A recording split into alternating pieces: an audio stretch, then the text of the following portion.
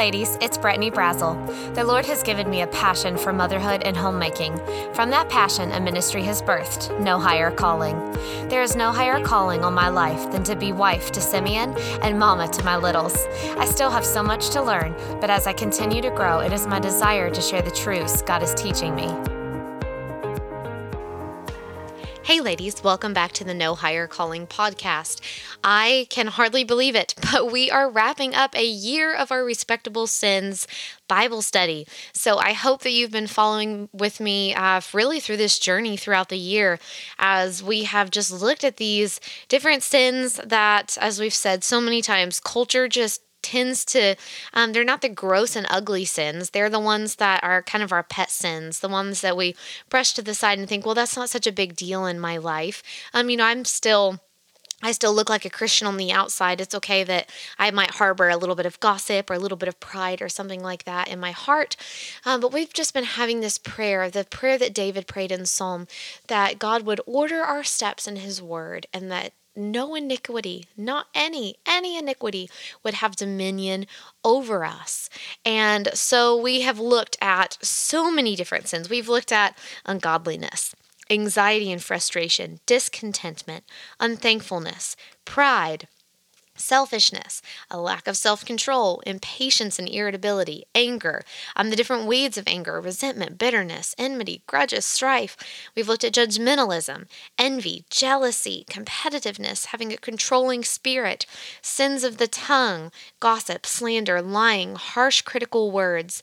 We've looked at worldliness in regards to money, vicarious immorality, idolatry. We have just really done a deep dive into so many different sins. And I've heard from so many women, and I'm the same way, that as we've went through this and really just sought to have a spirit of humility and ask God to use the mirror of his word to shine a light in every corner of our heart, we've seen there's some corners that are dark. There's some corners that are sinful. And I pray that it is all of our heart's desire that we just be becoming more and more like Christ, that we continue to walk the road of sanctification as we allow God to transform us, to not just be content, to stay at salvation. I'm so thankful that Jesus Christ saved my soul. My sins are forgiven. I know that heaven is my home, but that is not, that's not an end point. That is the beginning point. That is the start of a whole new life, of the pursuit of Christ likeness, that every day, every moment of every day, that I am seeking to become more like my Savior. And as I seek to become more and more like him, it's not just a putting on of love and of patience and of peace, these fruits of the Spirit. It is also putting off things that are unholy, that are not becoming of Christ, things that Satan really, and as we talk about specifically in respectable sins, lies that Satan has made us believe, lies that Satan says of, well, it's just a little white lie, or it's just, just a version of the truth, or, well, we're not gossiping, we're just trying to share prayer requests, and, these things that we just tend to brush aside, but allowing any root of any of these sins to grow into our heart will produce a fruit that we do not want, an ugly fruit, a fruit that keeps us from becoming more like our Lord. And so that's what this study has been. We've gone through all these different things. We've taken a deep dive, and I've been convicted. I have been convicted, and I really hope that you have as well. And conviction is not a fun thing, but it is a necessary part of this transformational work, of this road of sanctification. So that is why I say that I hope that you've been convicted, because I hope that God is doing that transforming work in your heart as well as we are studying the scripture. And the Bible says that God's word does not return void, that it is quick and powerful to correct, to instruct us in righteousness. And that's what the goal of this study has been, for God's word to correct us, reprove us, and to instruct us in righteousness. So we come to the end of this study. We've looked at all these different things, and really our question is, okay, so where from here? Where do we go from here? We've realized that we have things in our hearts that need rooted out. And I hope along the way that as the Holy Spirit has convicted you, that you have confessed that before the Lord. Let me challenge you to keep short sin accounts with the Lord. We've been talking to our children and trying to help them to understand that just because you accept Christ as your Savior does not mean that you don't sin anymore. We still have this old man that is in us. We still have the flesh. And so I don't need forgiveness from my sins in a salvation way. God has taken care of that once and for all by his death on the cross and my trusting in him as my Savior. But I need to confess these things now post-salvation, to ask him to help me, to ask the Holy Spirit to enable me to have victory over these sins in my life so that, again, like I said, I can pursue Christ-likeness and be a Christian, be a little Christ. That is what Christian means. All those years ago in the New Testament, the term Christian was a derogatory term used by a worldly culture to make fun of the followers of Christ. They poked fun at them, they jabbed at them and said, well, you're just little Christs. But ladies, let's wear that name Christian as a badge of honor. We are to be little Christs. We are to reflect him. We are to be an example of who he is to a lost and dying world. And if we are going to be the best example that we can be, then we need to keep these short accounts with Christ. We need to keep our hearts right with him. I want to look at Luke 7, verses 36 through 50. It's a little bit of a lengthy passage, so bear with me. But we're going to read about the transformation that God did in the life of a woman. It says, and one of the Pharisees desired him that he would eat with him. And he went into the Pharisee's house and sat down to meat. And behold, a woman in the city, which was a sinner, when she knew that Jesus sat at meat in the Pharisee's house, brought an alabaster box of ointment, and stood at his feet behind him weeping, and began to wash his feet with tears, and did wipe them with the hairs of her head, and kissed his feet, and anointed them with the ointment. Now when the Pharisees, which had bidden him, saw it, he spake within himself, saying, this man, if he were a prophet, would have known who and what manner of woman this is that toucheth him, for she is a sinner. And Jesus answering said unto him, Simon, I have somewhat to say unto thee. And he said, Master, say on. There was a certain creditor, which had 2 debtors. The one owed 500 pence, and the other 50. And when they had nothing to pay, he frankly forgave them both. Tell me, therefore, which of them will love him most? Simon answered and said, I suppose he to whom he forgave most. And he said unto him, Thou hast rightly judged. And he turned to the woman, and said unto Simon, Seest thou this woman? I entered into thine house. Thou gavest me no water for my feet, but she hath washed my feet with tears, and wiped them with the very hairs of her head. Thou gavest me no kiss, but this woman since the time I came in hath not ceased to kiss my feet.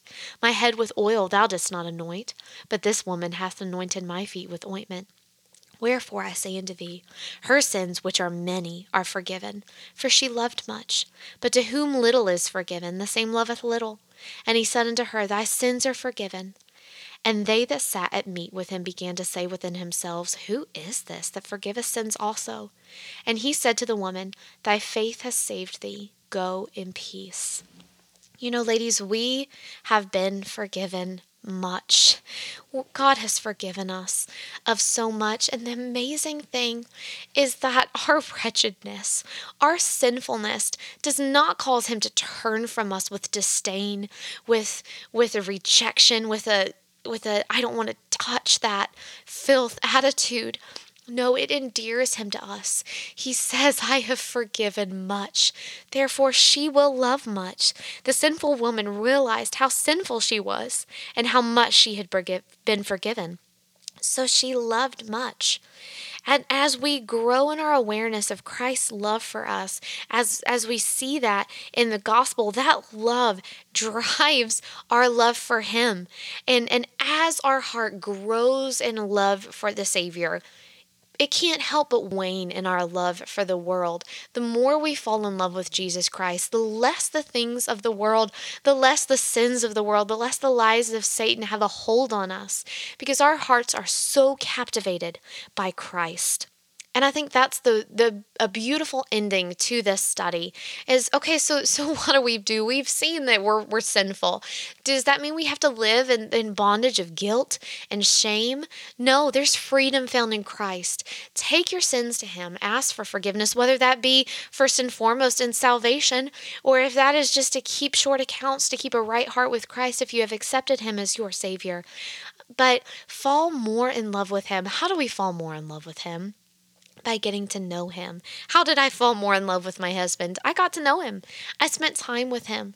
I spoke with him. He spoke with me. We shared our hearts. Ladies, God has given us his word. That is his heart. He wants us to spend time getting to know his heart. And as you come to know the heart of our Savior, you will fall in love with him because he is the fairest of the fair, the loveliest of the lovelies, true beauty at its core. That is our Savior. And as we come to realize, yes, our sinfulness, but more than that, the sacrifice that God made so that we can be presented holy before God, it just endears our heart to him in such an amazing way. And I think one of the worst things that we could do in coming through a study like this is to have seen sins in our lives, but to deny them, to not change, to not confess them, to say, well, I'm content to stay as I am. That's the greatest sin that we could commit in looking at something like this. And, maybe you're sitting there and just like, well, I don't really know. Okay, well, maybe this one is an obvious issue. Like, I know I struggle with this, but maybe this one, I'm not so sure. Maybe ask your husband, ask someone that is close to you in your life. Ask them, is this something that you notice in me? Is this something that you see that I struggle with? And that is hard to do, ladies. I've done it. That's why I know it's so hard to do. I'm very critical on myself. But I don't like it when other people are critical of me. And maybe it's because I'm so self-critical that when I miss something, it doesn't go with the nature of our flesh to have other people point out our faults, but not in a condescending way. But if you go to your spouse and say, look, I want to be like Christ, and I'm studying through these things, and look at this list with me, look at these things. We've talked about all these different things. I mentioned them at the beginning of this episode. Ask them, do you see any of this in my life? Is there something that I'm missing, because I'm seeing through my own personal lens? And try to have a spirit of humility. God says in 1 Peter 5:5, at the end, it says, for God resisteth the proud, but he giveth grace to the humble. God resisteth the proud and giveth grace to the humble. Let's come before God in humility, and let's be willing to say we're wrong when we're wrong, and to make the change that we need to make to become more like the Lord. The author says at the end of the book, he says, remember that our progressive sanctification, that is, our putting off sin and putting on Christ's likeness, rests on two foundational stones, the righteousness of Christ and the power of the Holy Spirit. Always look to Christ and his perfect righteousness for your standing and your acceptableness to God. Sometimes when we see the ugliness of our sin, we wonder, how on earth could a holy, righteous God love me? How could he want a relationship with me? But it's not based on us. It's based on the righteousness of Christ. He stands before God on our account. He presents us acceptable to God on his account, on what he has done for us. And ladies, just delight in that fact, delight in that truth, and don't let this study shame you or make you dwell in guilt. Lean on Christ. Trust in the finished work of Christ on the cross, what he has done for us, and stand before the throne of God with a holy boldness, with a respect and a reverence, of course, but with a boldness that you are a child of God. Jesus Christ making a way for us to be reconciled to God through salvation allows us to be a child of the King of Kings. Don't let any of these sins, these things that are so temporal, interfere with the intimacy that God of the universe wants to have with you, his child. Keep your heart right with the Lord. Spend time in prayer. Spend time in study. Spend time asking Him, Lord, order my steps in your word. Let not any iniquity have dominion over me. Keep me right with you. Keep that intimacy so sweet with our God, with our King, and with Him, the lover of our souls. Let's just close this study out in prayer, ladies. Lord, I thank you that you love us in spite of us, that as we've went through this study and seen ugliness after ugliness of sin in our own hearts, that we know that that doesn't turn you from us, but that endears you to us more, as you are the Savior of man, as you're our personal Savior. Lord, I pray that if there are any women listening who have not trusted you as their Lord and Savior, that will be the first thing that will happen in their lives. That you will convict them of their sin, that they will come to know you as Savior of their hearts, that they will come to have their sins forgiven, Lord. But then past that, I pray that we not live into bondage of guilt and shame and the lies that Satan would love to keep us held down with, Lord, but that we will stand with Christ before your throne, with his righteousness imputed on our account. That we can be becoming Christ, that we can follow his example, that we will walk this road of sanctification, that we will fall so in love with you that the things of this world will have no hold on our hearts, will have no place in characterizing who we are as a follower of Christ, Lord. I pray that you'll just help me and each one of these listeners to keep short accounts and to just exemplify you in all that we say, all that we do, all that we think. For it's in Jesus' name I pray. Amen.